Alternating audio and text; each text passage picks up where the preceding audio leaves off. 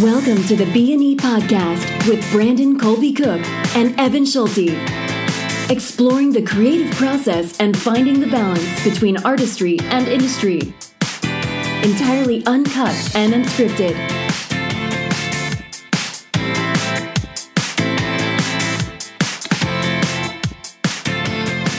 All right, welcome to the podcast. This is an interesting one. We had a huge discussion beforehand, and we already drank a whole glass of beer each. Yeah, so this one could get interesting real early. So this, if you didn't read the title and just randomly clicked, well, we're going to talk about how is trust integral to creativity. And we had a big discussion about this before we launched into this podcast, so we're not necessarily experts on this, but we've ultimately come to the agreement that trust and creativity are very necessary, and I'll just speak for myself. My understanding is that creativity actually gets thwarted when we don't trust and we don't have faith. And so, so we're going to talk a bit about how those relate and why they relate and our understanding of them, and spur on some conversation, and who knows, maybe by the end of it we'll change our opinion, but right now this is where we're at. Yeah, and maybe we'll actually learn, because that was sort of the interesting thing about this discussion coming into it, was that I'm like, this is not something that, I feel like I am still very much working on doing, and I'm just like, I don't necessarily feel like I'm any kind of an expert on this field whatsoever. Like, I'm not going to get up and give a TED talk on this or something, but I really like that we're going to discuss it and think about it and contemplate it, because that's how we start to figure some of these things out and find the truth in them, and in some ways the very fact that we're just recording this is somewhat of an act of trust. In this, not knowing what really, like, we have sort of an idea here. Not knowing where it's going to go or how it's going to go. One thing that spurred on this conversation for me is, I've been someone throughout my life who's really tried to control a lot of things. I've spent a lot of time trying to control my future, and have this plan about how things will work out. And what I found is, there's a certain value to having goals. There's a certain value to having a plan, but you got to remain flexible. And what I found is that when I'm not flexible, that's not trusting. That's not having faith that there's something that is actually supposed to work out a certain way. And one of the things that I mentioned to you before we started this podcast was this podcast wouldn't even exist had I had it my way. So, I had this plan and agenda for things to go a certain way. I was never planning on doing a podcast. But it kind of came out of the fact that certain things went sideways in a way that I never expected, which has kind of been a wonderful thing. I wouldn't say it was easy, and I wouldn't say a lot of it was fun, but it's led me to this place, which has been this nice surprise. So I think also when I was younger and I wasn't trusting in my creative process, I think my work, have it be writing, directing, acting, whatever, was a lot more contrived. It was a lot more, there was less, I don't know, I want to call it truth or vulnerability or connectedness, because I think there was too much agenda there. And I think it's good to have a goal, it's good to have a direction, but, at the end of the day, you got to deal with the moment, and you got to deal with what's happening, and I think that's where trust comes in. So that's my thing I think I'm going to focus on as we get into this. Yeah, and my relation to this as well is, like, I think of this more specifically for acting, in terms of my own sort of, probably my most intimate, direct experience with how trust has impacted my work. And that's kind of the beauty of acting, is there's an immediacy to it. It's like, it's there, it's alive and in the moment. And just having those experiences of when I wasn't trying to control what was happening. And I know it because I know I've spent many, many times in scenes as an actor trying to control what's going on, trying to control how I'm going to do a certain thing, how a certain line is going to come out, how a certain emotion is going to occur at a certain moment in time, and how often that just doesn't work at all, and then the whole scene just kind of feels so just like, ugh, like it just kind of feels a little bit like dying. Yeah.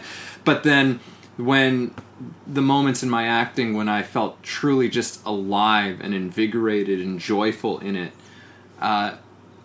were in the moments where, like, you know, I might have a brief like realization of like, oh my god, I was not even thinking about what I was doing. Like not for a second. I wasn't even a thing in my mind. It was just I was there and trusting that it was all going to come out. Whatever was going to come out, and whatever came out was going to be perfectly fine. Yeah. And, you know, that's always easily been my best work. Easily. Well, and also I think with acting, if you're in your head, that's kind of a safeguard. That's kind of not trusting, right? Because if you have to think about it, then you're not trusting that what comes out will be good as what it is, or it's fine as what it is, you know? Yeah. Yeah, and I think, you know, with my, you know, doing your course in Meisner and doing the brief bit that I had before, you know, thinking usually just gets in your way. You know, it's like that with anything, though. It's like that even with dating. Like you know, and I love referring to dating because everybody can relate. It doesn't matter who you are, but like you see someone across the room you like, and you want to talk to them, and you're interested in them. You start thinking about it, you're not going to do it. Sometimes you just got to go, I need to go talk to them, and you just go. You just do it. Don't think about it, just do it. That's what my dad used to say to me, like when I was younger. And, you know, dating has never really been an issue for me because of that. Because if you think about it too much, and I know this, you know, you end up overanalyzing. You start thinking about yourself. Am I dressed well enough? Do I look good enough? Am I good enough? You know, blah, blah, blah, whatever your story is. And yeah, you think too much. And I think it relates to acting. It relates to anything. And, you know, when you get in the moment and you're just dealing with it, when you're very present with the person, you're ultimately creative because they say something and you say something and then you respond and they respond it and happens. And then you walk out of that. And, you know, I remember in high school, actually, I'll just give a little story. I remember I was about 15, 16 years old, right? And I saw this group of girls, and there's one of them in particular that I liked, and we were at the food hall or whatever in the mall, and I'm like, I like that girl. And my guys were like, oh yeah, and I'm like, I'm gonna go talk to her. And they're like, really? I'm like, yeah. And I just got up and I walked over, and I might have told the story before, but I walked over, and I just said, hey, how's it going? I saw you from across the way. And they were like, oh, and they giggled and whatever. We're like teenagers, right? Yeah. And anyway, I was like, I said something like, I was just honest. That's also a really important thing is I found with if you're going to talk to somebody, don't have any game. Honesty is always the best policy. I thought you were attractive and I thought I'd say hi. It's a winner. It doesn't matter. Even if they know it, doesn't matter because it's true. If that's what you really thought, and that's what I thought. And so, you know, whatever. And then I said... and then, you know, I probably jumped the gun a little bit, but I remember being like, you know, remember, I'm like 15 years old, but I'm like, would you like to go out sometime? And like, probably just jumped way too far ahead, right? Hadn't really started a conversation about anything, but just kind of went for the agenda, right? At that point, which was kind of a mistake. In hindsight, but you know, whatever. Like you know, when you're new to it, you don't know what you're doing all the time. So anyway, and she actually said no, and I was like, oh okay, but I was like, I remember walking back, and I felt really good about myself for doing it. And you know, the whole idea of rejection. If I would have thought about, well, I'm probably going to get a no, and there's 3 girls there, and it's just me, and you know, whatever. And I walked back and my friends were like, one of my friends was like, you're my hero. He just like was blown away that like I went and did that. And, you know, my dad used to actually also say something too, and I think this is a valuable point, is that if you think about it, you'll think yourself out of it, and then you won't do it a lot of the time. But then the problem is you'll spend the rest of the day or week or whatever thinking about, I should have done it. Mm-hmm. And that's worse. So it's better to not think, just deal with what you deal with. At least you'll learn. And I mean, I had many successful experiences doing that, but that was just a good one where it's like, don't think about the consequences, because the moment you start thinking about it, you're going to come up with all sorts of reasons it's not going to work. And I think it relates a lot to acting, because acting is very much about being very present in life. Mm-hmm. It's not much different that way. And I mean, nothing should work. If you listen to, if people listened to all of the naysayers, the ones, outside of us and the ones that are in our head, I mean, we wouldn't have made any progress in our lives. No. It's just, it's overcoming these things and learning to trust sort of these ideas and these things that are coming to us when we're in sort of that space of creative mode, mm-hmm. whatever, that is to you. But yeah, no, it's, and I think so much of this comes down to presence as well. Like to jump in on your sort of your dating, and you're just approaching, somebody that you're interested in. Yeah. It's like, yeah, I can, like, I know when I try to do that and sometimes force that and be like, okay, I'm going to walk up to that girl. And what am I going to say? I'm going to say, like, oh, okay, I'll say that. And then you get up there and, like, this didn't specifically happen to me, but like, just for example, you see this girl or something and she's wearing like a dress that's like kind of got like a zebra print on it. And you go up and you're like, oh, I'm going to say something kind of funny, like how many zebras died for that dress, right? Like I'll try and be kind of funny.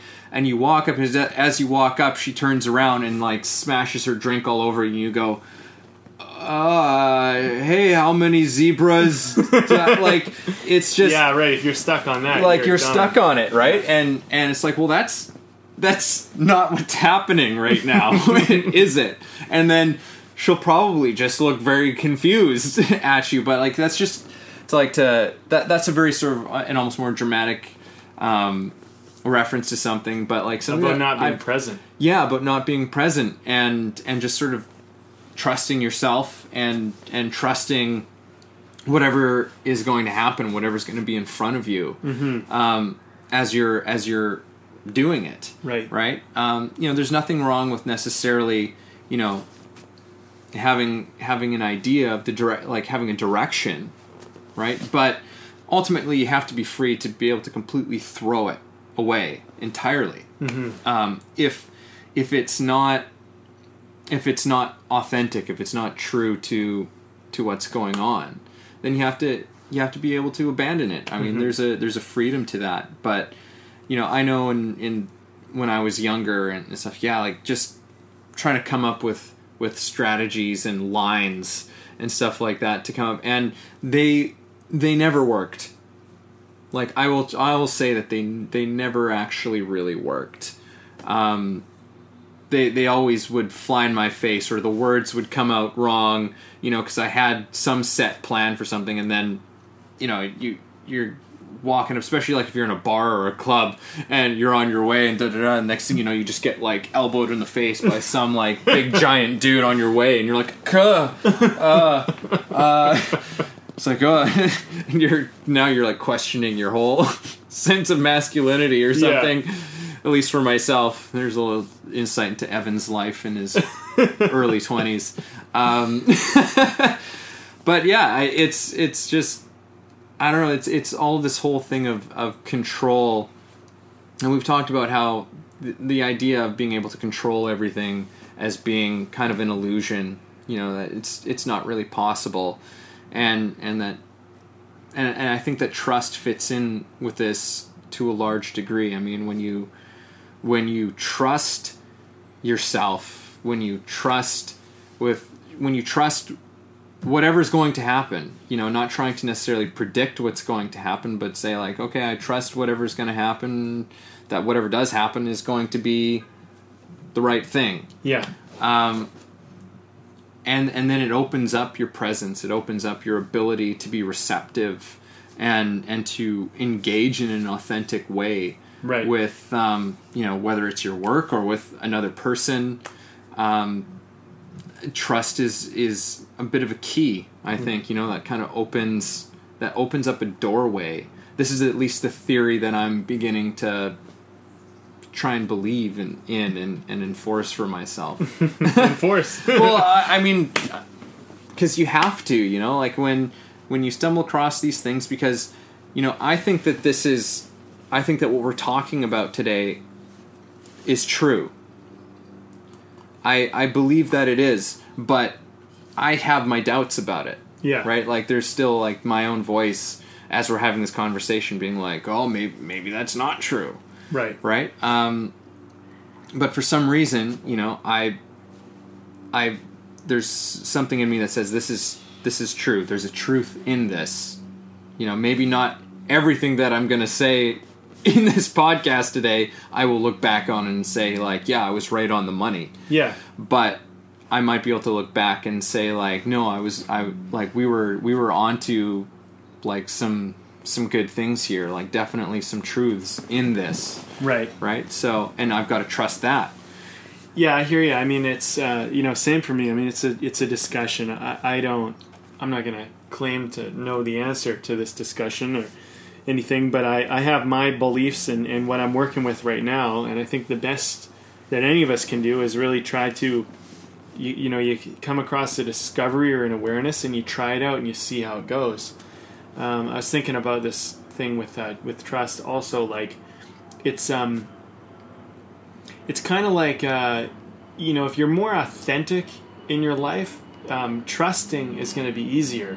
If you're not being honest in your life already, it's a lot harder to trust because you're going to be more disconnected from yourself, I think. I remember I'm going to stay on this dating thing for a little more, just to point out my point on this, which is, in college, I was really good at dating, really good at dating, and the guys were always like, how do you do it? What do you do? Like, and they all asked me, and I remember one guy came to me and he said, he was a really good looking guy, but he's like, what do you do? Like, how do you do that?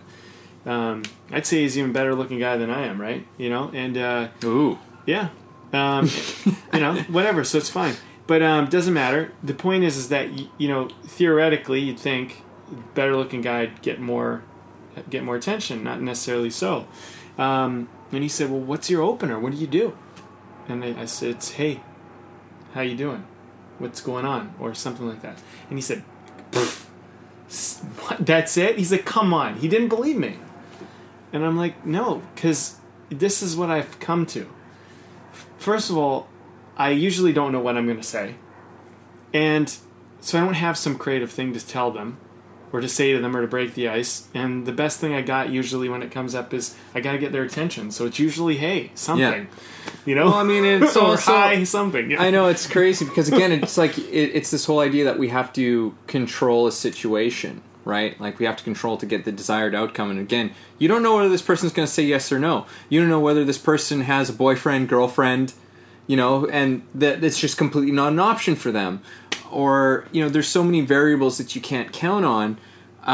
But also, it's like there's, especially for men, well, not necessarily just for men and women, but there's all the games that are played very often.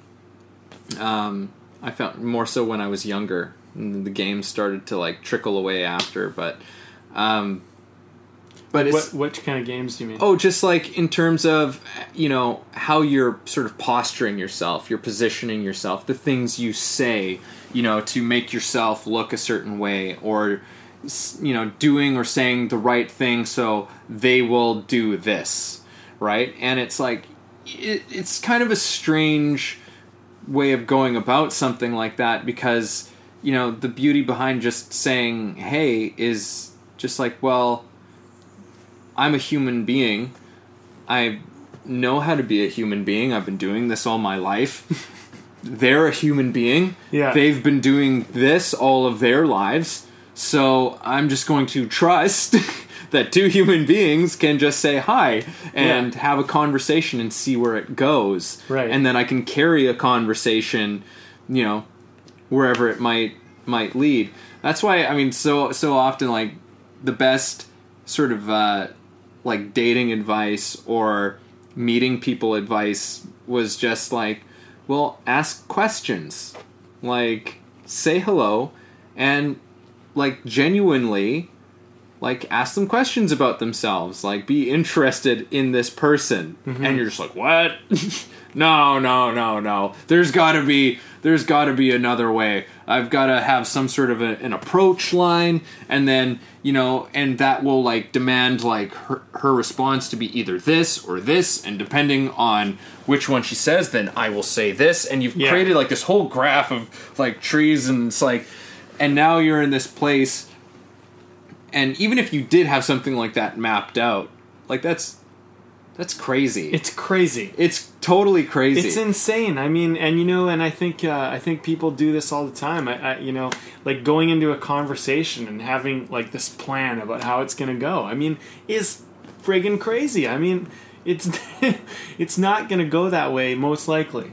Sometimes, some people can be somewhat predictive, and if the content is simple enough, maybe. But if it's emotionally charged, and it's between a right and wrong or something that you're dealing with or whatever, a lot of the time conversations go in a totally different direction, and you need to adapt as they move, right? And sometimes right off the bat, like, I know that sometimes, there were moments when I was single and I was, like, approaching, it seems like it's going to be like a dating advice, but this just seems to be a really great pertaining conversation right now to our topic, but where it's like you come up with, like, all right, this is kind of how I'm going to do my approach, and I'm going to open up with this, and we'll see where it goes, right? Like, I never tried to plan too much, but sometimes I would go for, like, some kind of an opener, but again, you have this idea of how something might go, how something might play out, and it's like, okay, and so maybe she'll say this or she'll say this. Okay, all right, okay, I can get past the first two lines, right? And you walk up, and suddenly that person just, like, you kind of get their attention, or you go, like, hey, and they turn and they go, like, what's your sign? Or something like that, right? And you're just like, your whole thing is now gone. Right? Like, I've had that kind of stuff happen where it's just like, you meet somebody who's kind of just like a spits fire like that, or those people who are just so incredibly present people. Yeah. And they're just like, they kind of learned this thing. Right. And they just like, they're like, this is on my mind, and you're here, so like, and you're a stranger, and I'm interested. Bam! And they hit you with it. You just brought up such a good point, and while we're on this dating topic, I want to mention that as well. From being, like, I think I'm pretty experienced with the approach. In my mind, a lot of the time, when I get too self-focused, sometimes I'm thinking, okay, I'm going to go walk up to them, and then sometimes, I'll get intimidated or something will happen, right? So I'm like, I'm going to walk up to them, and they're not really going to want to talk to me. Like, I created that belief. Like, and, it's so funny because sometimes you walk up to someone, and they're so happy you talk to them, and they're so engaging and open and whatever. So, and I've also been in this scenario where, and I guess, this is where these kind of things come, where I've said hi to someone and they've literally ignored me. And they pretended like I wasn't there, and I'm like, this is odd. Like, this person just is literally like, they don't even want to acknowledge that I'm even trying to talk to them.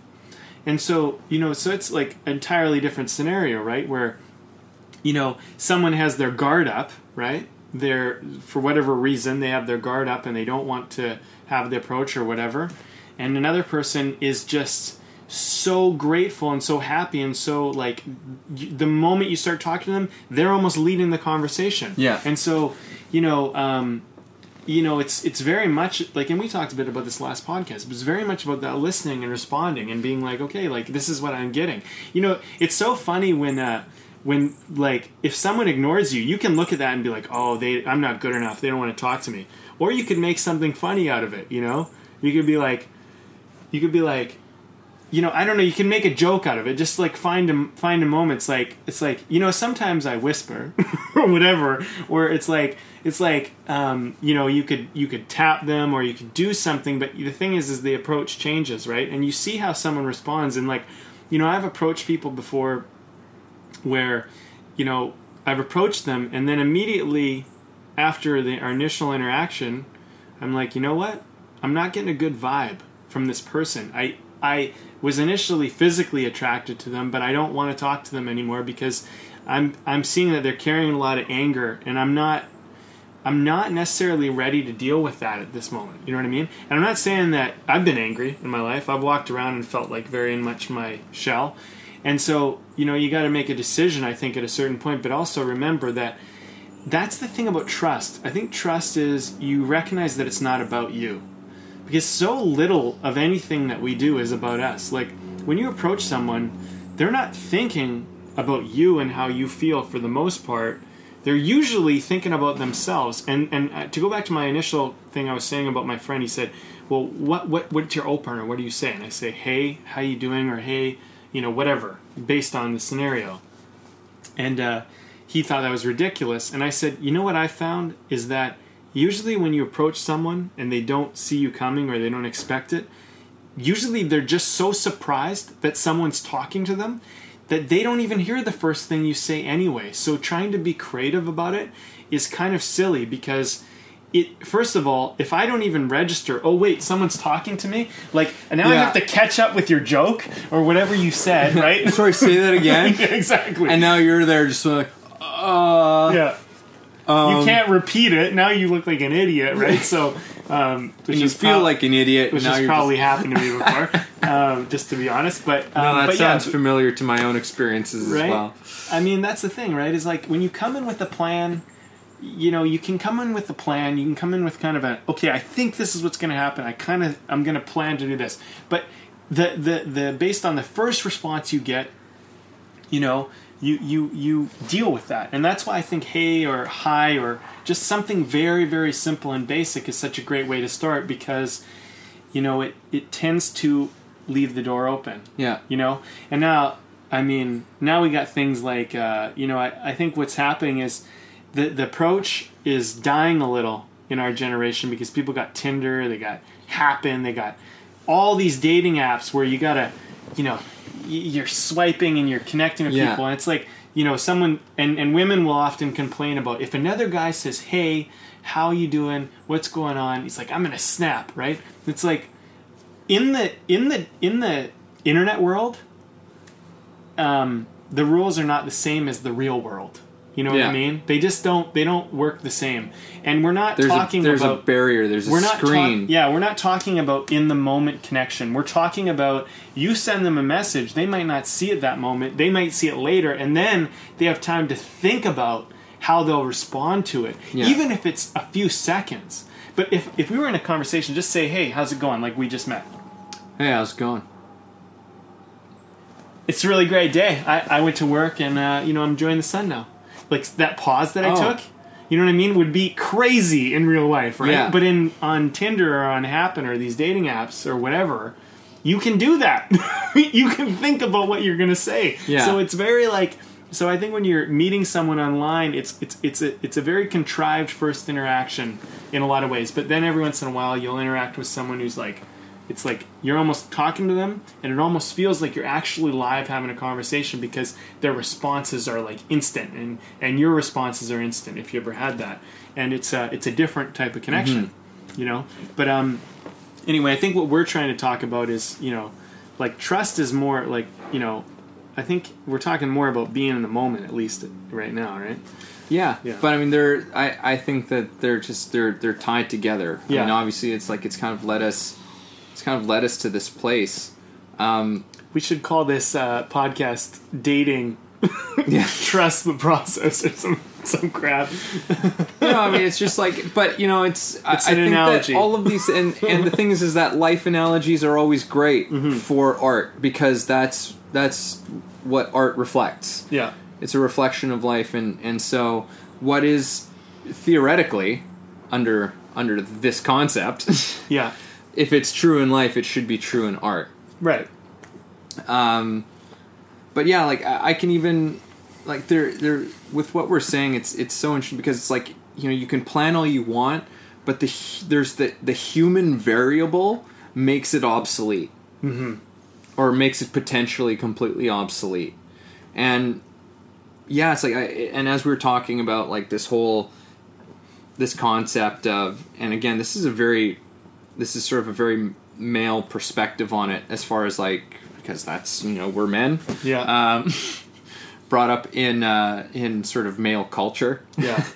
and you know, this is a thing that exists. You know, this is a thing that both you and I have experienced. You know, in terms of like, doing the approach, like coming in with like a line, or you know, somehow trying to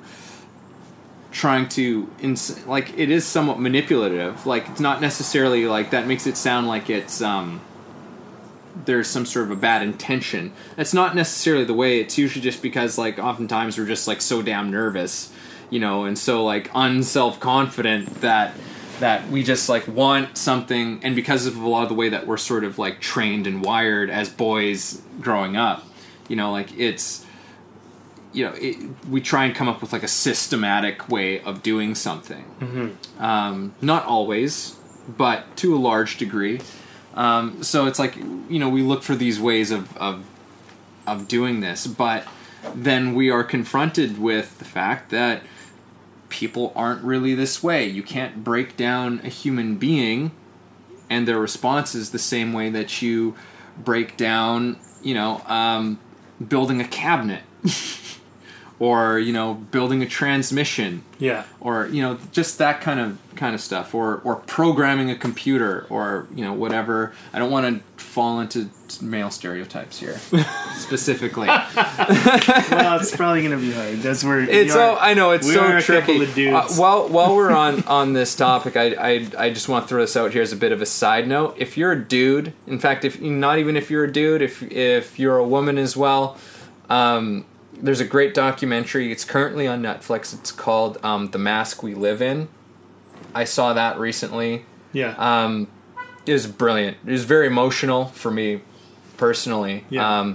And to other people who I told to watch it, who have watched it, they said it was very emotional for them as well. But just sort of a documentary about the culture of sort of how boys are being raised and growing up into men and that sort of thing. I think it's a really important movie right now for people to watch.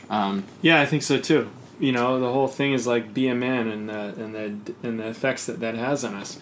You know, because the thing is that as much as men like to present, you know, this tough exterior, like we don't feel anything, there's all this emotion, there's all this stuff going on, and you know, and society, you know, has been conditioned to enforce it. You know, both men and women have been conditioned to enforce it in certain ways, and yet we can appreciate, I think, you know, a certain emotional aptitude, a certain emotional vulnerability.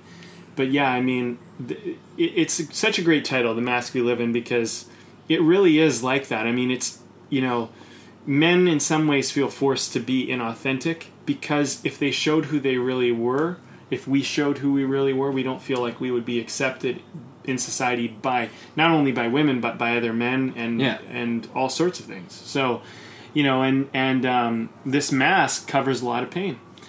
So yeah, it's a good throw. I think that's a great documentary to reference in context to how you and I are trying to discuss this, because, you know, I mean, that's the interesting thing, you know, is with you know, and since before, because I know we're going to move on probably with the topic, or I'm sure we will, but with the dating thing is that, you know, generally in my experience and from you know, other men discussions I've had, you know, who are proficient at dating and whatnot, and confidence is usually the most valued thing in a man, you know, whereas for a woman, men tend to value, we're conditioned, this isn't necessarily what we value the most, but we're conditioned to want beauty and aesthetics and whatever, that's what we're conditioned to like. women tend to be a little bit more conditioned to want confidence. So, sometimes a guy doesn't even have to look that good, but if he's got confidence, it will go far better than a guy who looks really good but has no confidence, because there's a it's part of the way we're conditioned. Yeah. So what I was going to bring it back to, and there's always exceptions, but what I was going to bring it back to was that it's not what you say, it's how you say it. Mm-hmm. And I think we're talking about this whole trust thing. I think what we as actors, as artists, as anybody ultimately want to do is we want to build a sense of confidence in ourselves, because once we have confidence, you start to realize that you don't need to be creative anymore. You don't need to, need to be creative. You will be creative because you have confidence, but you won't feel the need to do it, because if we had to be creative all the time, if we couldn't just do a simple functional thing, then we put too much pressure on ourselves. You know what I mean? So, a confident guy can approach any person in the world, or woman, can approach any person in the world and just say hi, have it be authentic and true, and with a certain sense of I have value, and that person will generally, for the most part, respond positively. If you come up to someone and you have no confidence, all this self-doubt, all these problems, you could say the most creative thing in the world, or hi, and it won't really matter, because I think what happens is we pick up on that thing that's going on underneath. And I think where this conversation is also going to is, we got to trust, but trust is where confidence comes from. Confidence does not come from being creative. It comes from trust, and then from trust builds confidence, and confidence allows for creativity. So that's why I think what we're trying to do here in this conversation is get down to the root of where ultimately confidence and creativity come from. And I think even underneath the trust actually is another word that we use a lot on this show is authenticity. Yeah. Because to have trust, to have real confidence, you need to be in contact and have a relationship and be in touch with your authentic self as well, because otherwise it's still just a smokescreen. Yeah, it's arrogance. Right?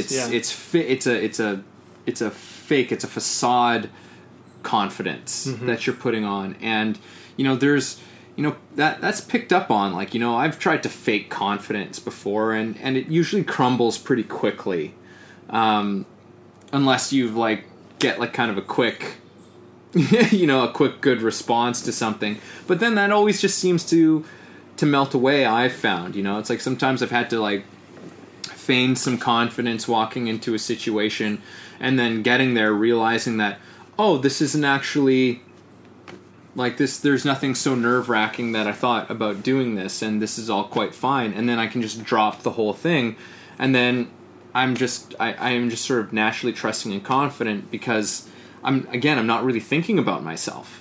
I'm not really thinking about, I'm just usually really engaged in what I'm doing or with the conversation that I'm having. Right. Yeah. I would say even below, and I agree with you, authenticity even goes below trust, and I would say even below authenticity is honesty. And the reason why I say that is because, I think, at least as a man, as I became older, I was taught that that it wasn't okay to not be good at stuff. It was not okay to suck. If I was bad, I would get made fun of. I would get insulted. So I had to kind of, I had to kind of protect myself from, and I think many men experience this, right? Whereas when you're a kid, you cannot be good at something, but it's okay, you're learning. But at some point, I think as we become adults, we become less accepting of that we can make mistakes, and that, at least in our culture, where, we're not allowed to make mistakes, and we somehow need to already know. And it's I was working with someone right now, I see a screenwriter who's in my course, and he's writing on average 2 pages a day, every single day. When I started with him, it was hard to get him to write a few pages in a week, let alone write 2 at least every single day. And he called me up and he wanted to talk about it, and I said, he's I should be writing 10 a day. He's I'm so upset with myself. He's on his second screenplay already, And I'm like, well, you're writing 2 pages a day, right? Like, the thing is you could write 10 pages in a day. In fact, you could probably write 20 pages in a day doing the work we're doing. But could you write 20 pages today and then write 20 pages tomorrow and then write 20 pages the next day? And I'm like, no. And let me explain why. It's as though you went to the gym and you picked up the bench press and you could bench press 150 pounds. But then you said, you know what? I bench press 150 pounds, but I should be bench pressing 250 pounds. So I'm going to put another 100 pounds on it. It's not going to happen. You're not ready. But if you put 5 or 10 or 15 or 20 pounds on it, you might be able to do it. And I was kind of helping him see that we make incremental growth, right? But I think as men, as we get older, when we start something new, if we have to start, like a lot of men will say they don't go to the gym because they don't want to be embarrassed, like that they have to lift such low weight, and they're like in their late 20s or something, and meanwhile you got all these guys who are lifting massive amounts. It's like, that's no reason not to go to the gym. And you're going to have to incrementally move it forward. You're not just going to show up and be benching as much as everyone else has who's been there for the last year or 2 or 3 or 10 lifting weights, because it's a process. And I think authenticity and honesty are like that. Like, when you're honest, like, okay, well, I can only lift this much right now. That's honest. Then from there, you can be authentic about it. You can be, and then you can trust. Okay, well, I trust that I could lift at least 10 pounds more on top of this, right? So I'm going to try it, and we'll see what happens. But I trust I can lift the 150, right? But what'll happen in life, and I think where we fail, is because we pretend we're better than we are. We get in situations where, we've lifted 150 pounds and we're used to those scenarios, and we do it and we achieve and we're successful and feel good about ourselves. But there's those rare occasions where we get in front of 250 pounds. And we've told everyone and we've acted like we can lift 250 pounds, but when it comes down to brass tacks, we're not able to do it. And this happens not just in weightlifting, but like in other areas. So, it's just like, and just to go back to the dating thing, if you're going to approach somebody, don't expect that your first one is going to be successful. It's like you're probably going to have to go through a few fails before you get the success. Maybe you'll get the success right away, but that's almost not good. Because I think going through a few no's, like once you realize that no is not devastating, that it doesn't end your life, that you're okay, that you lived, that you walked away. And in fact, usually when you walk away, like if you have good friends around you, usually they'll be like, respect, good for you for doing that. Yeah. If you have shitty friends around you, get rid of them. If you come back to them like, oh, burn, you're a loser, like get rid of those people. They're losers. Like, go, like, honestly, any guy who's good at asking out women, if they have a buddy who's not, they're not going to be like, oh, you're a loser, you went up to her and she rejected you. They're going to have respect for you because they know what it's like to be rejected. Yeah. Just like when I work out with guys that can lift way more weight than me, just because I'm lifting like a third of what they're lifting, they don't make fun of me. They're like, yeah, man, you can do it. Push, push, push. They're there on my side because they know what it's like to not be able to lift more than that. They had to work for that. Yeah. People who never work for shit in their life, they're the ones that make fun of you. They're the haters. They're the bullshit. If you're around them, call them out on it. Okay, let's see you go up and ask someone out. Go do it. Test their balls. Test their intestinal fortitude. You know what I mean? And I think that's, like, when you're honest about yourself, confidence comes, authenticity comes, trust comes, because when I know what I'm capable of, even if you're stronger than me, I can be truthful and authentic with where I'm at, and no one can take it away from me. You were talking about 8 Mile, and at the end, when he makes fun of himself, right? Yeah.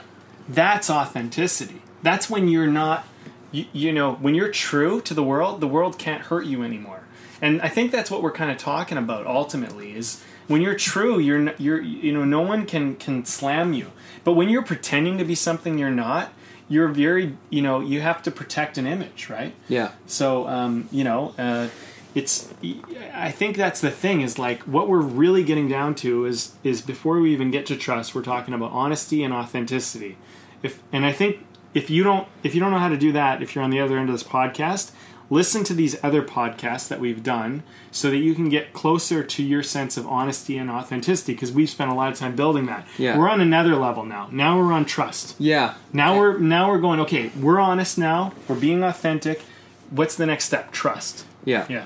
Yeah, no, I mean, part of what I love about these conversations and what it's really opening up for me is this realization that, where creativity and artistry come from is beyond technique and craft. Yeah. Like, we emphasize it so much in our society just because of the way that we do things in our society. It's just like, oh, you educate and you do it and da-da-da-da-da. Again, you execute a plan. Yeah. Of how you do something, and it's like an equation, and you get this result. Well, art doesn't really fit within those kinds of confines. It's far beyond those confines. It stretches them, it breaks them, it expands, and it moves, right? So you can't. These things are great. They're tools, but they're never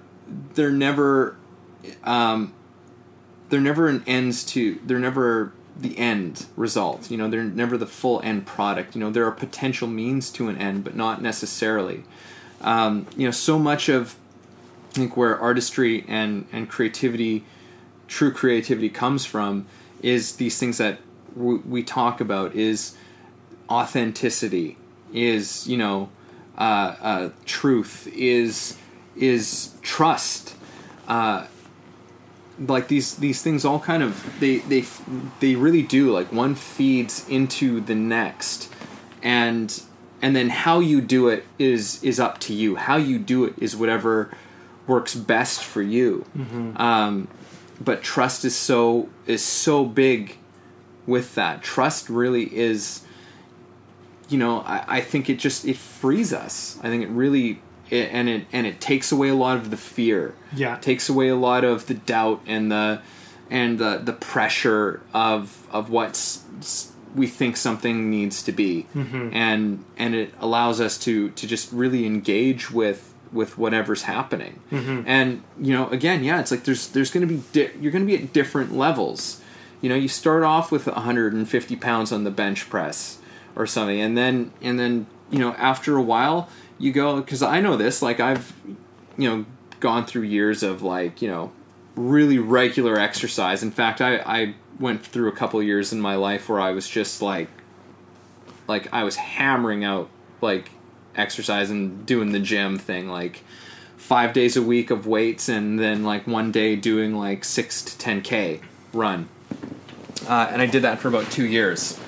And, it's a discipline. But it actually started out with, that didn't begin. I didn't start at 5 days a week on weights and then 1 day of running. I started off with 3 days a week, and I think I did, like, a couple of different muscle groups and, like, maybe 3 sets and a couple of exercises in each of those days, right? Yeah. And I got to a point where I was just like, this is a little bit easy now. And I'd gotten into the habit of doing it. It was easy to do it, right? I trusted myself to do it. Yeah. To a point where I'm like, okay, you know what? I trust myself to do a little bit more. And then it changed to, like, 4 days a week. I'm like, you know what? I'm going to do 4 days a week. You know what? I'm going to focus on specific muscle groups, right? And I started doing that. And then I got used to doing that, and then it built up until it got to the place where it was. And I mean, and that's, where I ended it was the place where I ended it. Some people take it beyond that. Sure. Whatever you sort of feel called to do, I guess, right? I never felt called to go further than where I took it. But I mean, it's something that I think pertains to so many things. Like, there's a reason why we call these things practices, why we call them disciplines, because it requires that. Like, it requires time. Mm-hmm. We need time to develop these skills, to build these muscles, not necessarily literally, but these, just to develop these parts of ourselves that we want to develop. And if it's worth our time, right, then we'll do it. Mm-hmm. Yeah, but yeah, again, sometimes like it's trusting. Trust is so much. Again, presence is going to enter this. Trusting where you're at. Mm-hmm. Trust wherever you are right now. You want to write a screenplay, but you've never written a screenplay before, but you've got a great idea.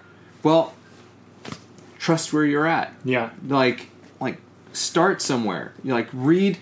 There's and especially in this time that we're in, you can find amazing articles on the internet for how to write something. You know, there's free screenwriting tools. There's tons of books that are like not even very expensive, you know, and you'll be on your way to writing your first screenplay, right? But you take these little steps, and trust your process, mm-hmm. and trust that it's getting to where it's going to go, right? Well, also, trust, like, there's, and we talked a bit about this in the last podcast about persistence, but if I could say, trust in little principles like persistence, or commitment or follow through, that there's a value in doing something every day, or there's a value in completing. There's and that, it doesn't necessarily mean that you're going to get some kind of result out of it that you want, but like when someone tells me, oh, I wasted time doing this thing, I always just stop the conversation right there. I'm like, explain to me why you believe that to be. And they'll be like, well, it's a waste of time that I wrote this screenplay. It's a waste of time that I did this movie. It's a waste of time. It's like, okay, so why? Because I didn't get the result. Basically comes down to, I didn't get the result I wanted to. I didn't get this thing. It never sold. I didn't make any money, whatever. I just got to rewrite it, or the concept wasn't good in the first place, or blah, blah, blah, whatever. It doesn't matter. You name it. And the thing is, you go, well, okay, great. So is that the only way in which you're going to validate whether your time was worthwhile or not? Mm-hmm. I wrote stuff when I was 17. I wrote stuff when I was, throughout my life. I look at some of the stuff I wrote when I was 17, and I don't know how to recapture that today. And my writing back then was not very strong. Like, I'm a way better writer today from a technical, emotional, connected point of view. But there was stuff I wrote that when I was that young that only a 17-year-old gets, Yeah. Like, really, because it's those intricacies of being at that place in your life. So, there is a kind of a perfection mm-hmm. to wherever you're at, regardless of your skill set. It's, and so is it a waste of time to do that? No, because, what that shows me is that whatever I create right now in my life, and if I do it truthfully, I do it honestly from this place, it might be something that I'll never really be able to recapture.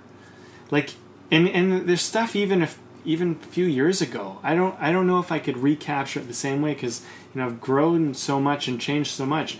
I really like what I'm writing right now, but at the same time, I'm not the same writer I was, because my perspective in life has changed. And I remember working with someone before, I don't know, whatever. I don't want to get into details about it, but like having these idealistic ideas about how a script should be, and kind of going, well, let's think about it. Talk it to death. And at a certain point, I'm like, stop talking, just fucking write. Because you know what? You're going to talk it to death. You're going to kill whatever authenticity or whatever's there. Like, just write some words down. Be vulnerable. Be brave. Expose your soul. You know what? And if it looks ugly, that's okay, because you know what? You're going to see something about yourself that's ugly. And that's good. And you know what? If you want to be a good writer, this is my opinion. I'm going to say this out to the podcast. Anybody, if you want to be a writer, and it probably goes for acting, directing, whatever, artistry in any way. If you want to be a great writer, expose your ugly truth. Expose that thing you hate about yourself. Write that shit down. Because then once that's out there, you can't pull any bullshit that it wasn't there. You'll look back and you'll go, man, that was inside of me. That's how I thought. and you can change and you can grow, but until you get honest, you don't have to show it to anybody, but write it down. Yeah. You know, because I look back at my journal entries when I was like 18, 19 years old, and I'm like, what an arrogant little prick I was. To think, I'm just going to show up to the film industry and everybody's going to love me and I'm going to be the next big deal. And like, and you know, in certain ways, you know, my perceptions of the world, you know, were somewhat elitist or whatever. You know, I'm not saying that I'm a bad person. I don't think I'm a bad person. You were taught that. I was taught that. That's, you know, in certain ways, that's what I believed, right? And so I look back and I go, well, it's so silly. I'm glad I wrote it down because now I can really remember and I can see that's where I was at in a certain place in my life. You know, and there's certain things that I look back that I also wrote when I was 17, 19 years old, right around there, that I go, this is brilliant. I was onto something. And I shut it down because I thought I needed to be different. So there's something great about just honestly doing life where you're at, you know? And I think if we think it out and talk it out too much, we end up killing that authenticity, right? Which is, I think, what we all really want to see. That's what we want to experience in art. Yeah. You know? And I mean, and it also comes down to like, well, what brought you to it in the first place, right? You know, like if you're writing a screenplay and like, yeah, no, you wanted it to sell, like you know, you had these ideas of grandeur in your mind, and you're going to write the script, and it's going to be like the most brilliant thing that has graced, you know, the world of man, and it's going to be this big deal, and your whole like life will now just be like a beautiful golden brick road, right, all the way until its end. And it's like, well, like that's very nice. Yeah, that's very nice, but it's like, but in this whole thing of you wanted to write it though. Like, you still wanted to write this story. Mm-hmm. Despite all of these things that you wanted to maybe come from it, you still wanted to just write this story. So, no matter what ended up happening with it, what would have happened if you didn't write it? You just wouldn't have written a script, or you wouldn't have done this thing that you wanted to do. You wouldn't have written this song, or made an album, or, you know, gone and done, like, a play, you know, or something. Like, you just wouldn't have done it, right? And you would have always just wondered, what if I had done it, right? And there's no guarantees on what that outcome of doing that will have been, but you will have at least done it, which was, and ideally it was because you wanted to. Mm-hmm. Like, it was just something that you wanted to do, and for whatever reason, that's never good enough for us. Yeah. Like, it's never, that's not enough validation for us to pursue our dreams and passions just for the sake of having done it. Yeah. Right? And I think, you know, trust enters into this to a large degree, because when we learn to just trust that sort of unfolding of the works we do, and how the works that we do, you know, how they color our lives, you know, as people, you know, and our actual personal selves and our personal lives. When we, like, I think from a place of trust, you know, you begin to, it gives you a certain perspective on everything that happens. Yeah. You know, whether it's like, oh, you know, I wrote this thing, and geez, I really don't like this part of it, and or whatever. It's just like, okay, that's great.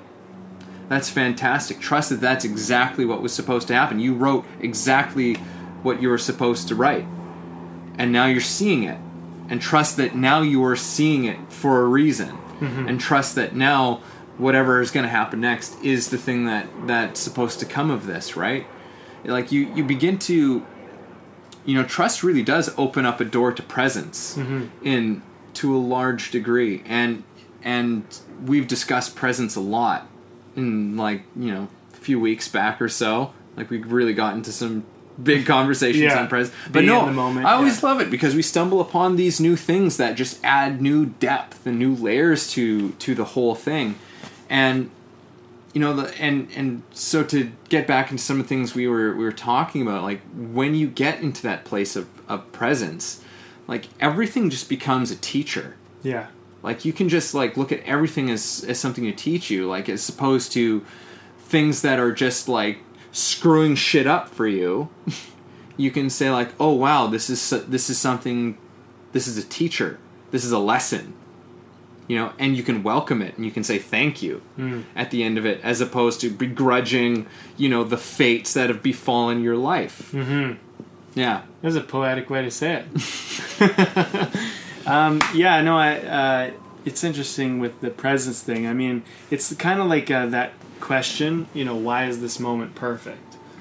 Is kind of, I think where trust comes, if you trust that it's that the moment is perfect, you can look at it from that filter, from that perspective, and then you can deal with it.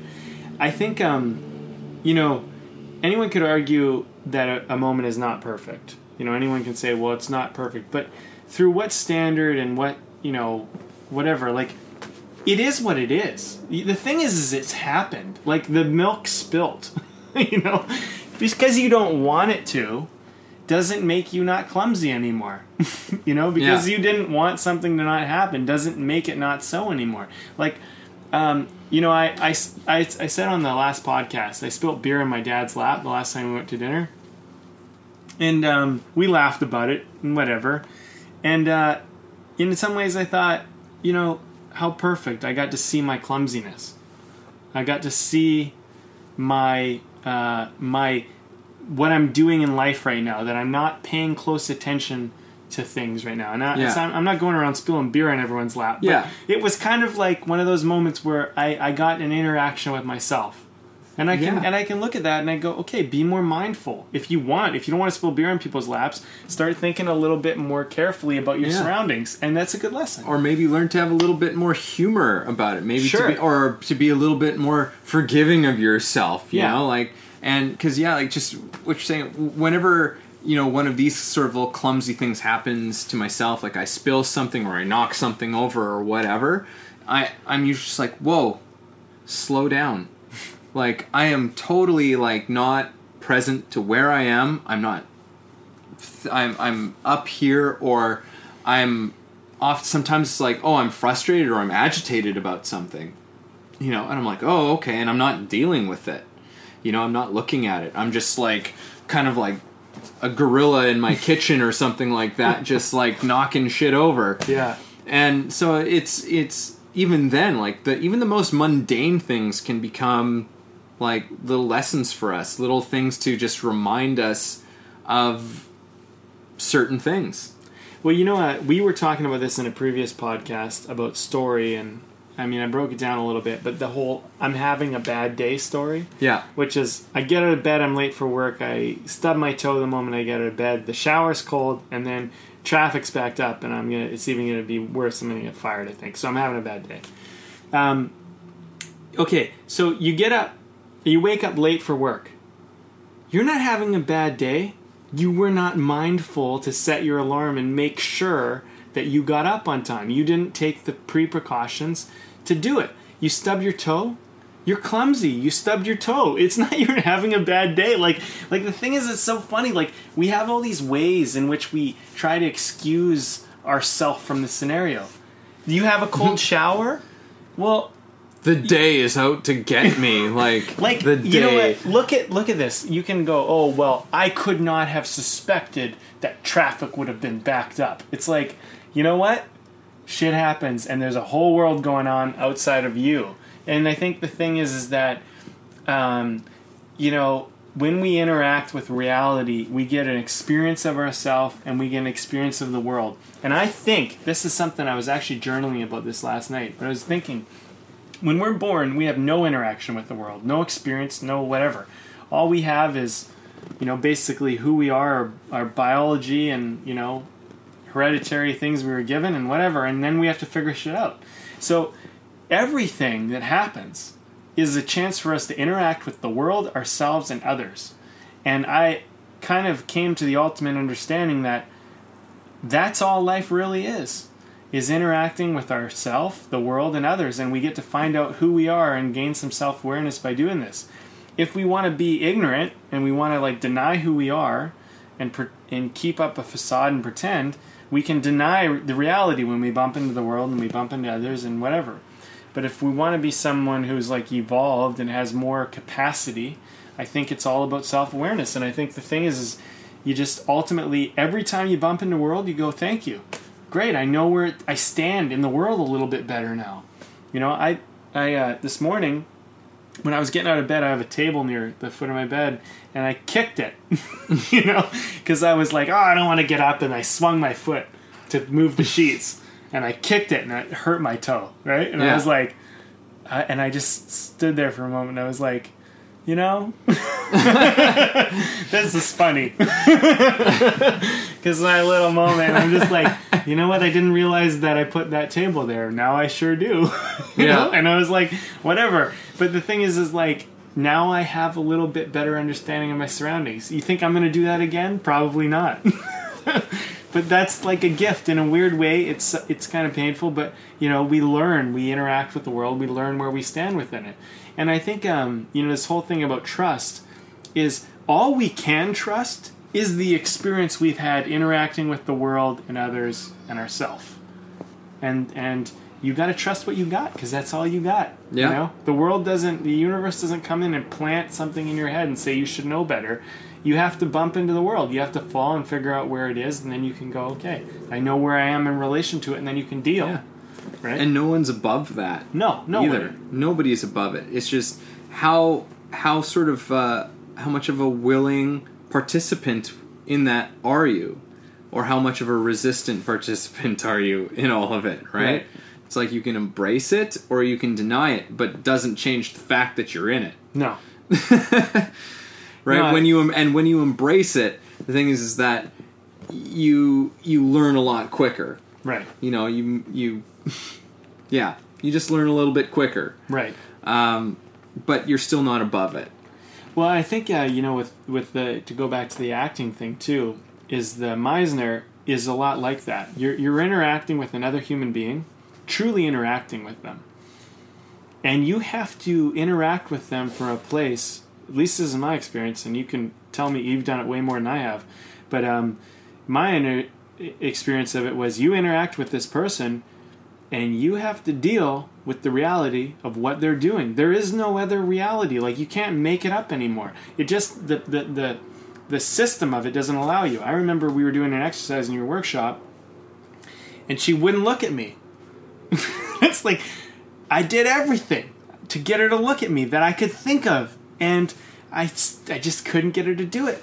And I was like, and I had to deal with it, and it was frustrating, but like, ultimately, what's so great about that, there's so many lessons in that, is that as much as I want it to be a certain way, doesn't matter how badly I want it. Like, there's sometimes the world is working a certain way, and you just got to deal with it the way it is, and adapt to the way that it is. And the scene partner I have, like any scene partner I have, if they're being honest and truthful to themselves, to them, that's what they're doing. And who even knows her reasoning? But the thing is for me to try and impose my will, although my will is more important than another person, is that's an interaction with reality where you have to ultimately go, okay, things are happening the way they're happening. I'm not going to make it wrong. I'm going to trust that this is giving me exactly what I need to deal with so I can do it. Like, there was a part of me, I remember during that scene, where I did my...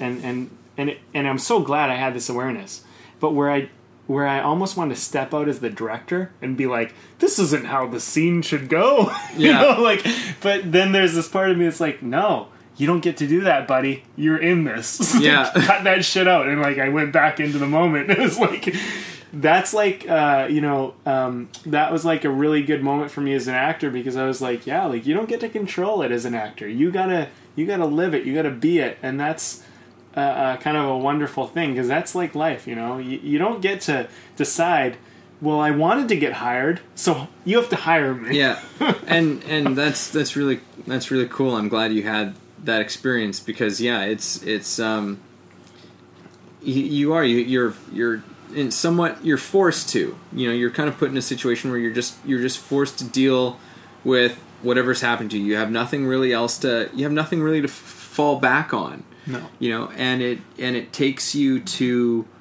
sort of your edge, takes you to your boundaries and to a place where you don't know where you're going, and where you don't know what's going to happen. And in Meisner work, that's actually where you're encouraged to go. At least if a good Meisner teacher should be encouraging you to go to that place where it's like, I have no idea. Yeah. I have absolutely no idea what's going to happen. But I trust that I'm going to figure out how to do whatever I'm doing. Right. In the moment. Like, I don't need to know how I'm going to do it. That was another big thing for me when I was going through my process of it. And I think I've shared that before, but I'll just give the cliff notes on it on this one. But I was doing a scene, and in Meisner, it wasn't like a scripted one, but there were circumstances and things that were set up within the scenario to make the interaction I was having with the other person very difficult. And I didn't know how I was going to do it going into it. Like, I was just like, I don't know how I'm going to do this. Because I had a certain idea of, how this was going to unfold. Like, I knew somebody, like, I was going to be in this room, in front of the class, but I was going to be in a room, and I had this sort of activity that I was doing. I was doing this, activity which I had created meaning for myself, and somebody else was going to be coming to the door, and I didn't know what was going to be going on with them, but I knew something was going to be happening with them. That was as much as I knew. Not very much. Like, I knew what I was going to be doing. Didn't know really exact. I knew this one sort of thing was going to happen, but I didn't really know any of the conditions behind it. You didn't even know when. I didn't even know when. Yeah. Didn't even know when that person was going to come knocking on the door. I just knew at some point someone was going to knock on the door. Yeah. And I was going to have to deal with whatever was on the other side of that door. Right. So before this happened, so this is all I know before this is going to happen. I'm thinking about this in the afternoon, and I'm just like, I based on what I knew I was going to be doing, I was like, I don't know how I'm going to do this. I have absolutely no idea how this is going to happen. Like, how am I possibly going to do this thing that I picked for myself? Truly, this wasn't given to me. It was like, I decided on sort of my own activity for this scene. And I was like, how am I going to do this? And then whenever this person comes in, how am I going to deal with them? And I was freaking out about it. I was just like, oh God, like trying to see if I could come up with some sort of a strategy. And then it just like, it hit me. Like, it just completely hit me. And I said, I don't have to know. I don't have to know how I'm going to do it. I can't comprehend how I'm going to do it. Like, it's impossible. Like, I got to that point where like my mind just could not comprehend how I was going to do it. I said, okay, so the only way that I'm going to know is in the doing of it. And that's exactly what happened. The scene went, and it was quite extraordinary, actually, what happened in that scene. And with my partner, it was just like, it was a beautifully, like, sort of agonizing kind of scene that unfolded. And it was, none of it was planned. Mm-hmm. Like, almost none of it was, as far as the interaction, I had no idea how that would go. Mm-hmm. Right? Like, the only thing that was planned, again, was the activity that I was going to be doing in my own set of circumstances that I had. Right? Otherwise, I didn't know. Well, I think, what I think I'm seeing, too, with trust, the more we have this discussion, is that trust creates a space for things to happen that are kind of profound and extraordinary. You know, they're kind of something that is just so wonderful. But if you don't have the trust and you try to control, you make it so small. You make the options so minimal about what could happen in that space that, yeah, you kind of know what might happen, maybe in some scenarios, maybe not. But you contrive it to the point where it's so limited that it becomes controlled, and you cut out all the opportunity for this other thing to happen. There's a scene, these guys have a page called In the Moment on Facebook, and it's just about acting and whatever. But there's a scene from with Marlon Brando and Robert De Niro in that movie, The Score. And they're talking about, basically, Robert De Niro needs some money, and Marlon Brando's like the guy that can give it to him. And Marlon Brando does it, and they just show all his takes. And every single take is totally different. He's like saying different lines or whatever. But every single one of them was so engaging and compelling. And there's this one he does where the guy, De Niro, asks him for the money, and he pretends to dial a phone, and he's like, "Hello, operator." He's like, "This guy's crazy. He's asking me for money." He's like, "What am I going to give you this money for?" It's like, and then he did his other ones, and he didn't do the phone call thing. Yeah. But I love the phone call thing. Like, I thought, man, the phone call thing, that's the winner. That's the brilliant one. But all were really compelling. The thing is, I think when you're an actor or whatever, you try and go, "Oh, I like the phone call one. I'm going to do that one every time," or whatever. That's the best one. It's like, one thing I really, really like about Marlon Brando, and why he's someone who I just respect as an artist, is because he, to me, regardless of anything you can say about his personal life and who he was, to me, he taught, I think, all of us that, and he did it with such an exceptional ability, that what you do in the moment, whatever it might be, is what it is, and it's perfect for what it is, and you don't need to recreate it. Like, it is that, and I think the reason why he was so highly acclaimed and so respected was because, you know, it wasn't necessarily that he was going to do the best option every time, but he was going to do something so truthful and so trusting in his performance that you couldn't help but be fully engaged in it. And had you not seen the other options, you wouldn't question whether that option was truthful or not. The only reason why I could question whether one of his takes was better or worse was because I had the luxury to see all three. And as a director, I can choose that. But as an actor, if he tried to recreate it, he would actually limit my options as a director. It's a wonderful thing. It's a wonderful thing, and maybe we can share the link on this to that specific video. But I thought, you know, that's such a great example of trusting and being in the moment. You know? Yeah. And I think that, I mean, I really think that it's in my belief that, like, true sort of acts of creation, like, they occur in the moment. Like, there's, like, you cannot pre-plan, you cannot, the word's not coming to me, but you cannot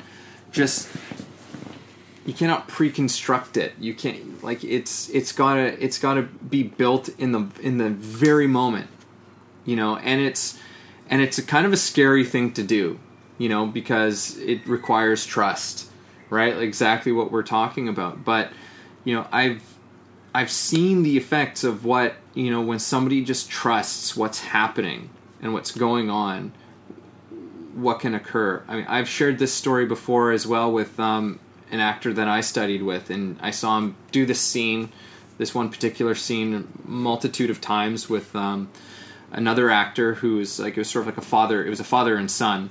So it was like a generation between the two, and one was a very, very experienced actor. The other was, you know, still a full-time acting student. And the younger actor, he was struggling with this scene. He was having troubles getting connected to it. It's not for a lack of trying, you know, like he was working very hard at it, you know, he was just poring over this scene, just going nuts, like just racking his head over how to, you know, achieve some level of authenticity at least for himself within this. And then I remember after maybe like the is like maybe like the fourth or fifth time that I saw them put up this scene, and it was just like, wow, like it was like it just finally like it had taken on this sort of life, like this truthful life to it. And talking to them later, you know, after it was all done, the younger student who was having the trouble, we were chatting, and he said, you know, like my partner, who is also actually an acting teacher and a terrific one as well, it's like, he just told me, he's like, whatever you got, trust it. It's like, whatever you feel you've got, just trust it. And he was able to just sort of trust wherever he was at. You know, put some of his doubts and his worries about it all aside and trust it. And he was just like, it was so night and day, like in terms of his presence in that scene. Right. You know what? I was thinking about this whole thing with trust too, and like what you're talking about.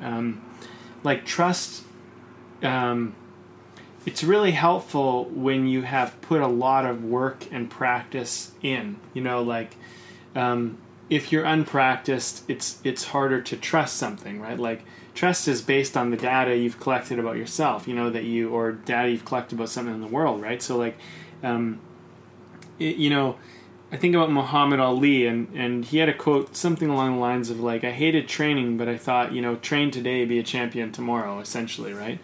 And the thing is when you look at Muhammad Ali fight in the ring, there is his charisma and just the way he moved. There was such trust. You know, he just knew he wasn't going to get hit. You know, and you can see it. You know, there's this confidence that's just so rare. But the thing is I think for him is that he practiced and trained so hard that when it came down to fight night, he could trust in what he had done.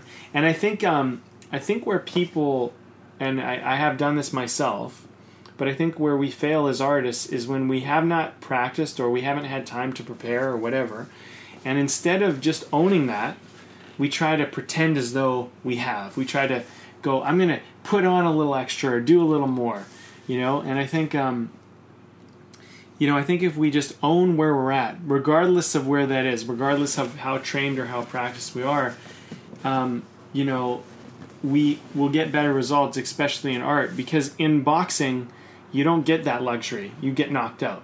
You know what I mean? If you haven't trained, you get tired out or you get knocked out. It's just you hit in reality. You're hitting someone's fists. It doesn't matter. Yeah. But in art, because there's no because we get this illusion of hitting up against reality, I think that's where artists kind of take that breath, that room, and they try to take advantage of it, and they create that inauthenticity in themselves.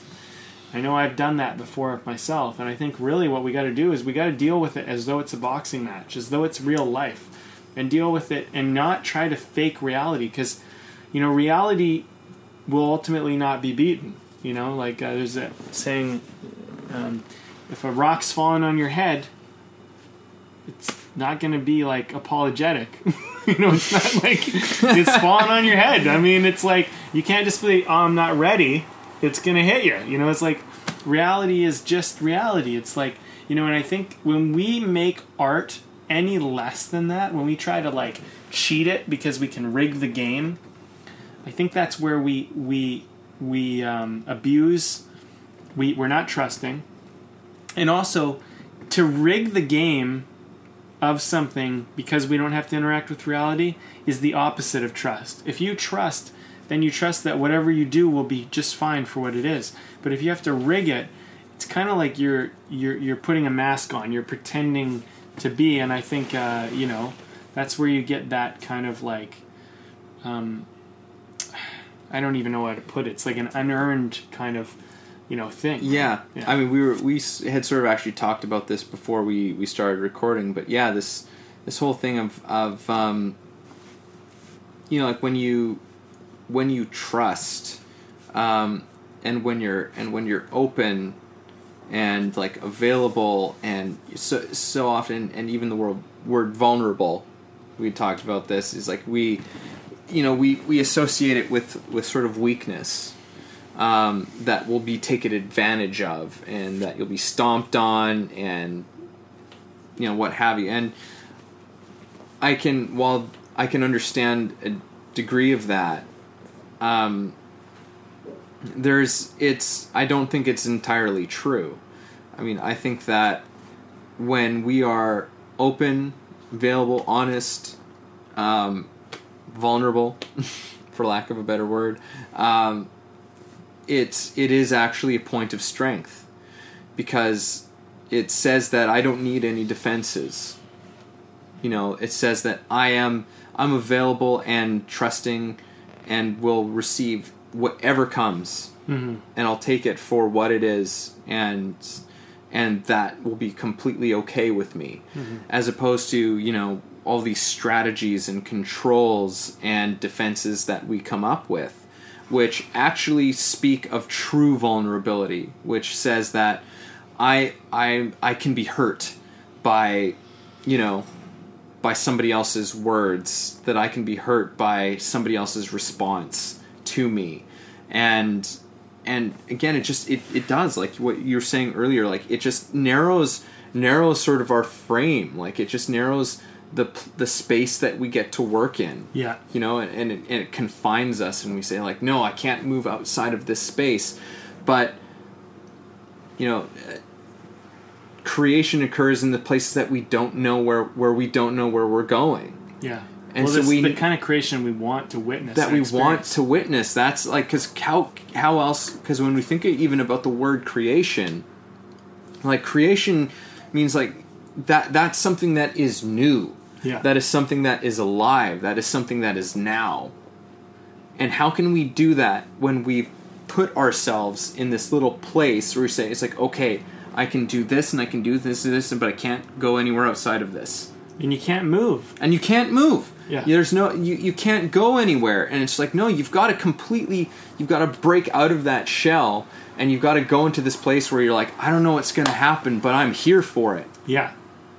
I'm here for it, whatever it is. And whatever happens, I'm going to have some kind of a response to it. Yes. I will respond somehow. Right. Because I have no choice but to respond to it somehow. I just don't know what it's going to be. And again, that takes trust. Right. It takes complete trust in that. And it's a really, again, it's a scary thing to do. We're not practiced at doing it.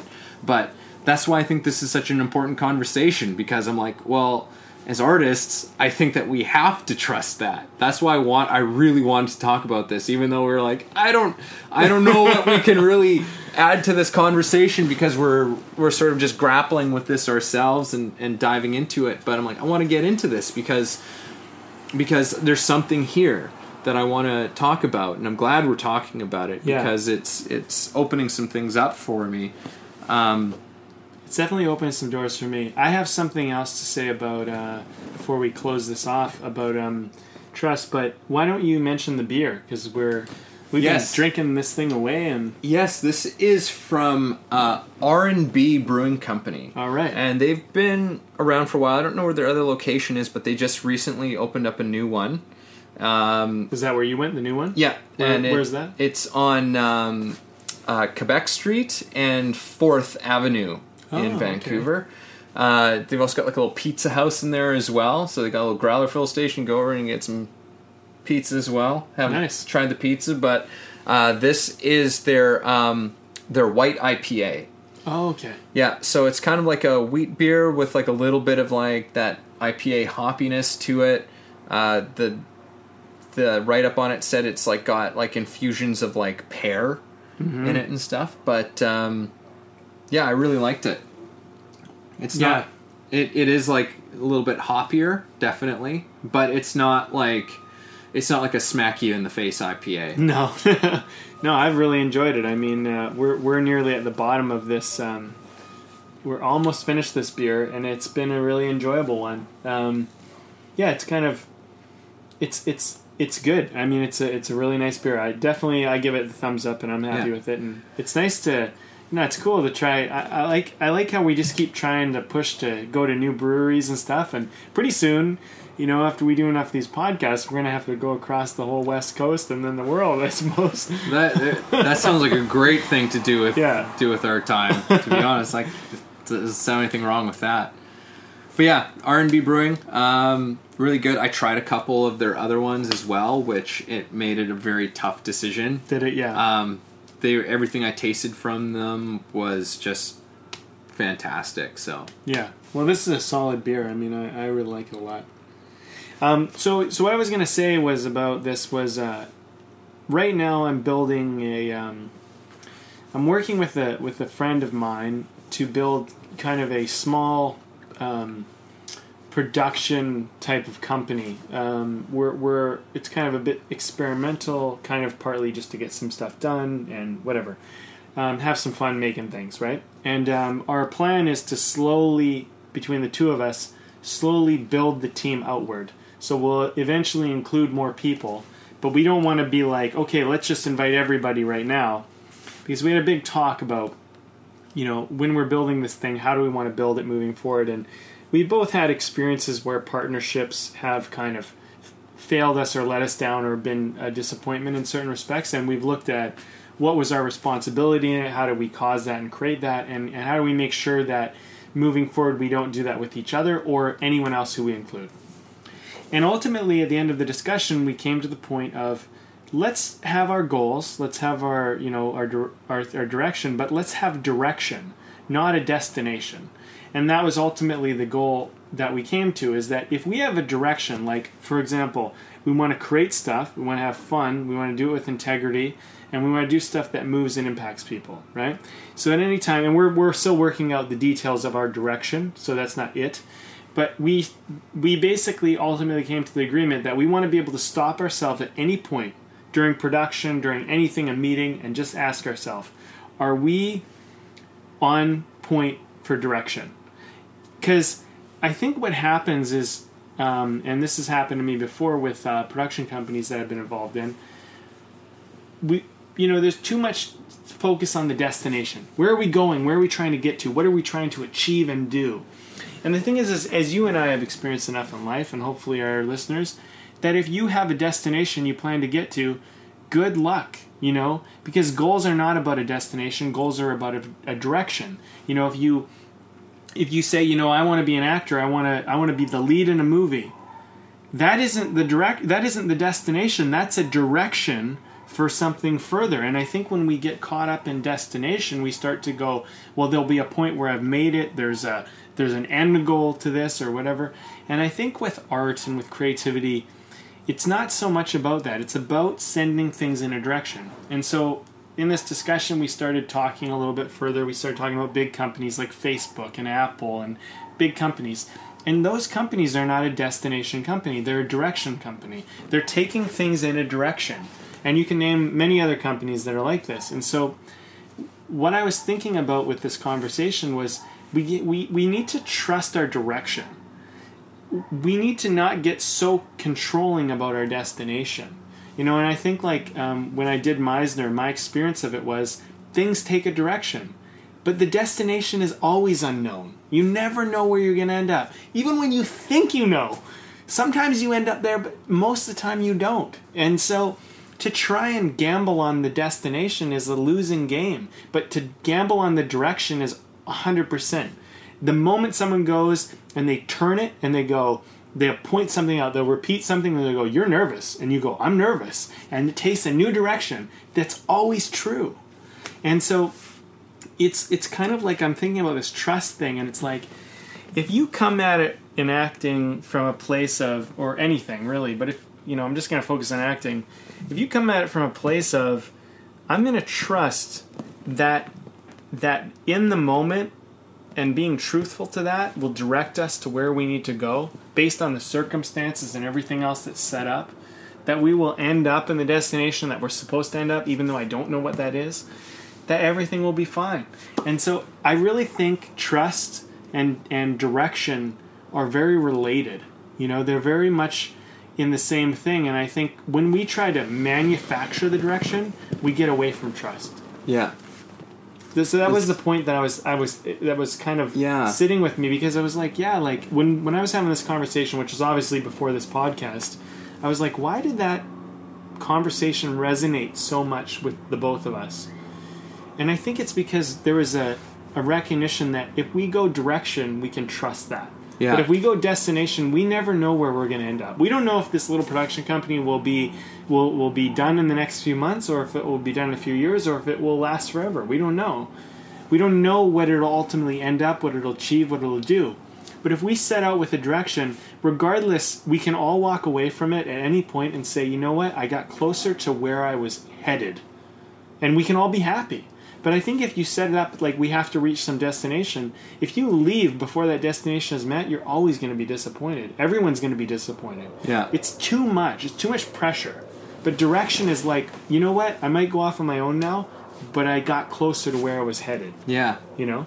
It leaves you open to seeing whatever the destination will be. Yeah. Right? Like, and there's a lot more excitement about that. There's a lot more engagement and intrigue when it doesn't have to be some sort of a thing, you know? And, like all this, it actually reminds me, this actually kind of surmises trust in a lot of ways. It was, it's a paraphrase that I can't remember who said this. But we'll look into it, maybe post it onto the onto the page.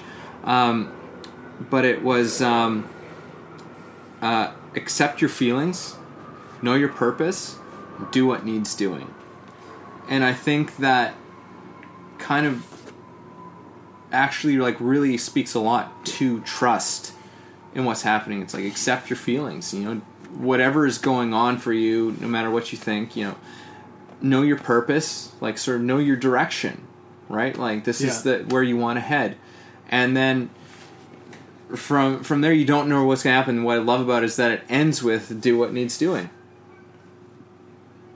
Like it's alive. You don't know what you're going to need to do, right? But right now, in the now, you will always know what you will need to do. You know, there's I own just about every book that he wrote. Jeffrey Gitomer, who's basically he writes a lot of books on sales and whatever, and helps people build their businesses. But he has this one quote, which is like something like, you know what you need to do. The problem is you're not doing it. And, you know, and my other business mentors have pointed a similar thing out, which is in different contexts, but that usually in the moment, you know exactly what you need to do. I mean, it's usually a very simple thing, and you just need to do that. But I think what happens is we get all caught up in planning and going, well, I have to do this, this, and this. And it's like, one thing that I can say is like, if there's any success strategy that I have in life, which I don't know how many I have, but I have one for sure. Whatever you're doing, do that 100%, and don't do anything other than that while you're doing it. And when you stop doing that, stop doing it 100%. And then when you do your next thing, do that 100%. Yeah. And that's the best success strategy I could give to anybody, because nothing about thinking about something else while you're doing something helps you. It really doesn't. You can see how the thing you're doing is related to something else, and maybe that can help you do the thing you're doing better. Like, for example, if I have an activity that I have to do, like I need to make phone calls to enroll people into the movie course, okay? So I got to do that. I might think about how other people in my life, for a moment, I might consider, if I choose to make calls right now, is there anybody that I'm letting down, or I'm not upholding, or is there anybody that I could be walking over by doing this? That's a good kind of moment to take and consider your holistic environment. But I think at a certain point, if you really want to succeed at something, you need to get ultimately focused on that and live that and do that. You know, when I do writing, I set a timer. Usually it's about every half an hour. If I'm writing for a longer period, I might set it for a few hours. But I have basically it's a wake-up call. Literally like a wake-up call. Because when I write, it's as though I'm dreaming. I'm not even in reality. Like, I'm not in the reality I'm in the reality I'm writing. And the alarm goes off, and I wake up for a moment from my slumber of creativity, and I'm like, oh, I'm in a cafe. I look around and I'm like, my coffee's empty or whatever, and and then I go, okay, I need more coffee or I don't or whatever, and I go back in and I start writing. And every once in a while, there's this cafe I write down the street, and the servers, they, a couple of them actually, and they know me so well that when they see I'm out of stuff, they'll come and be like, okay, do you need anything? And I'll stop for a moment and I'll go, yeah, coffee, great. And it's like kind of seamless. Boom, I'm right back in, and there's kind of this it's wonderful. It's like I have a teammate, who's just looking out for me. But I think that what's really wonderful is I love these cafes because I go to them and they allow me to be 100% in my writing while I'm doing it. And I think that's what's has helped me be successful as a writer. I think, but everything is like that, When you're acting 100%. When the scene's over, they call cut, boom, you can wake up. It's a wake up from your slumber of creativity, and then you can be like, okay, what happened? Yeah. Where am I? Oh, I'm on set. Oh, yeah, the director has some notes. Okay, great. But I really think that, when we're in the moment, we really know what we need to do. There's, if you're worried about paying a bill or whatever, the thing is are you doing something about paying the bill, or you're not doing something about paying the bill? If you're not doing something about paying the bill, then the bill doesn't matter right now, I guarantee you. But if you think, hey, I ought to be doing something about paying the bill, then do something about paying the bill. But while you're doing something about paying the bill, worrying about it being paid is not going to be really a concern because you're doing it, so it won't matter. But there's a quote I read previously. It says, "Worry never solves anything in the future. It only takes away from the power of the moment." Mm-hmm. Something like that. Yeah. Which is, that's it. Oh yeah, completely. So I think we got to just okay. So let me tie this back. Trust. When we're focused on something, we have to trust that whatever we're choosing to focus on is the thing to focus on. And then when we're done that, we focus on the next thing. And, whatever. Maybe you make a mistake. Maybe you focus on something too long, and then you go, I slept in too long, or I wrote too long, or I did this thing too long. Fine. Then do the next thing. But I think it's when we split our focus, we start to dismantle our power, dismantle our creativity ability. Yeah. That's my thought. All right. Well, it sounds like we're wrapping up. What are your final points, Evan? My final points, man. It's, I guess, learning to trust. I mean, it's easier said than done, but it's essential. It really is. It's integral, as the title says, to being the most sort of free as an artist. It opens you up. It taps you in. It's really kind of everything. I guess this is an interesting realization to be having at the end. No, I'm like, I don't know what's going to happen to this, but this is what I've come away with on this. Or it's like, yeah, you just trust that whatever is happening is exactly what's supposed to be happening. And maybe you don't like it. That's fine. But look for the lessons in that. Mm-hmm. Look for where that is directing you. Because it is. It's just directing you on where to go next. Mm-hmm. What's the next thing to do now? Right. I suppose. And yeah, we've gotten into so much. It's so hard to surmise this one. Because like we said, there's so many things that fuel into all of it. Like trust plays into presence. Trust plays into authenticity. Trust plays into honesty. It's and I guess the other thing that I'm walking away with here is that, I mean, not that I didn't know this, but it's just created a greater affirmation of it for me, is how much art and creativity is so not about the technical shit. Mm-hmm. It's really not about the how so much. Yeah. Mm-hmm. Okay. Yeah. Well, I mean, I think for me, the thing that I'm realizing about trust is you experience yourself headed in a direction for whatever reason, and if it feels like the right direction for you, if you feel like you're headed in the right way, go with it.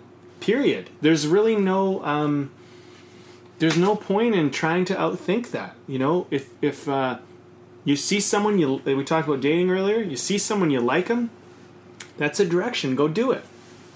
Don't question it. Don't doubt it. Don't think about it. You like them, period. You want to ask them out. You have that thought, that instinct. Go for it. That's truth. That's trust. That's where great things happen. If you worry about the result, that is not trust. That's destination. It needs to be this way when I ask this person out or do this thing. Acting, same way. You know, writing, same way. It's you know, you want to, I think, bring whatever you have to the table at the time. And if you don't like what you're bringing to the table, go and practice. You know, if you don't think you're bringing enough to the table, go work on it and develop it. And then when the moment strikes, because, you know, opportunity is a combination of the moment presenting itself and all the preparation that you did up to that moment. And if you haven't done the prep, you haven't done the prep. That's reality. So that's where discipline comes in. And I'm going to tie this back, as you mentioned discipline earlier. Discipline comes in knowing that you are going to have the opportunity come. And trusting and believing it will come. So when it comes, I will be prepared. I will be ready. Yeah, at least I'll be ready for wherever I'm at. To the best of my ability based on what I can do. You know, I talk about sports a lot on this, but like, I remember being like, if I get a breakaway, I am going to be faster than that defender. I don't care who they are.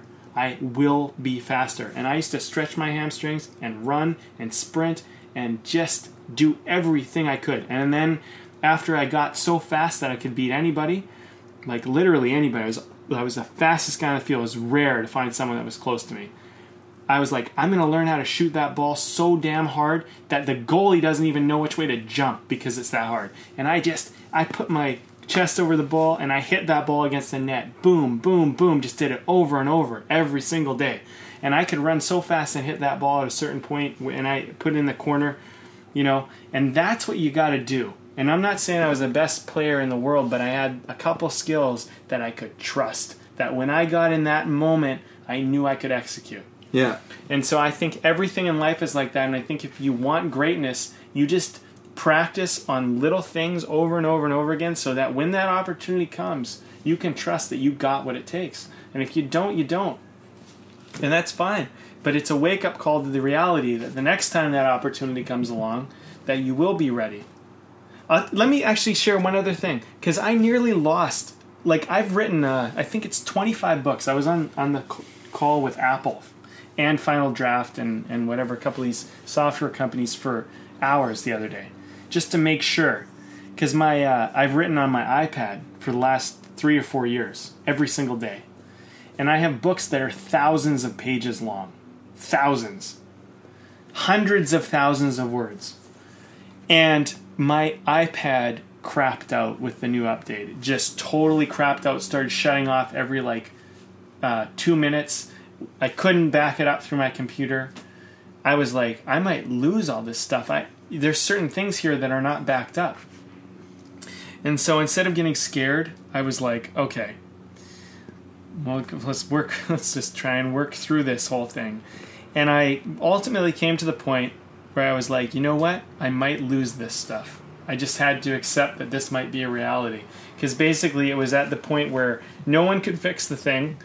There was no way to, none of my content, even within 2 minutes, even if it would stay on longer, would even email to my email. I couldn't back it up. There was just no way. And taking pictures of everything would have literally taken me years to do. If I tried to snap pictures of every page, every bit of it would just. So there was a certain point where I had to accept, okay, I might lose everything. And I looked back at myself and I said, there was a time where I was going to back up everything on a regular basis, and I haven't been doing it. And I felt the impact of being lazy, of not backing up my work and not being responsible about it and kind of just assuming everything would be okay. And I wrote in my journal, I said to myself, you know what, if I lose everything, it's a real loss. It's uncomfortable and it sucks. But what this has taught me about life is that when I am thinking about being lazy, this is the thing that I have to face at the end of the day, because that's the price of laziness. And after I recognized that, I was like, I'm not going to be lazy anymore. I'm not going to do it because it costs me too much. Silver lining of the story, wonderful thing. Fortunately, Apple's wonderful with their cloud, and it actually did back up my stuff, and I didn't lose anything. Thank God. But I didn't find that out until after I had my point of acceptance, which is kind of this wonderful thing. Like, how did it work out that way? Yeah. You know what I mean? But I will say that, sometimes when things don't work out in the moment, and, sometimes there's real consequences, we have to face the reality of how we've been. Yes. I mean, there's lessons to be learned there. I was going to say you can even take it one further where it's like, you can say, it's like, well, I mean, this is almost like a whole new rabbit hole, but it's like, well, like, what's your attachment to holding on to these to begin with? Maybe if you lost them, maybe that's the perfect thing to happen. And I just wanted to throw this in. One last thing is, like, trust is also about kind of saying, like, everything is the right thing. Yeah. To happen. It might be uncomfortable. It might bring up something because, that's a reactionary response, but, we are creatures who can examine and look, and we can form new perceptions out of things and learn new things. And, just because something doesn't go the way that maybe was the most comfortable thing that you want to have happen, you go, it's like, oh, well, I trusted this and I trusted this and this happened, and then it led to this, which I didn't really want to have happen. And it's just like, okay, but what if that was still the right thing to have happened? Yeah. Right? It's like, oh, okay. Well, then I guess if that was the right thing to have happened, then this, and this. And it's like, oh, okay, right? Like, so it's something that, the thing that's great about trust is that it is alive in every, it can be, in as much as you are willing to sort of practice trust. Because I think trust is a practice to get used to. Right. And to see that it's like, oh yeah, it's applicable always. It was always applicable to whatever moment that you're in. Yeah, I agree with you. I mean, it was a bonus that I didn't lose the stuff, but I think that was the part of acceptance, was that trusting ultimately that would be okay if I lost it. Because I was genuinely, and I know it's it doesn't necessarily because the content was saved, but I was genuinely at the point where I was like, okay, if I lose this, it will be okay. I don't have to be attached to it. And I think that, I look at it and I go, these experiences that we live through, it's an interaction with the world. We got to trust that it is what it is. I don't know how otherwise to summarize it, but yeah, like, everything that happens in our life is not about it being perfect and roses. Yeah. Sometimes these painful things or these uncomfortable things, these things we don't like, are there because there is no other way to learn without them being uncomfortable. Yeah. Yeah. All right. All right. That was another juicy one. Yes. That was our show for today. Thanks a lot for listening and being a part of this. If you enjoyed our conversation, please subscribe and share with your friends and family, or you can learn more and message us at www.thebndpodcast.com. Oh, and make sure to leave a comment and rate us on iTunes. That will really help us out a lot. It definitely will. Thanks.